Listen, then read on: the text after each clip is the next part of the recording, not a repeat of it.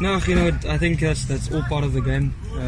We've all got our opinions on a lot of things, and I think it was just a big learning curve for me. I obviously learned a lot about space and timing at 15, and I think going forward that's going to benefit me with our play at Fly for Fulham.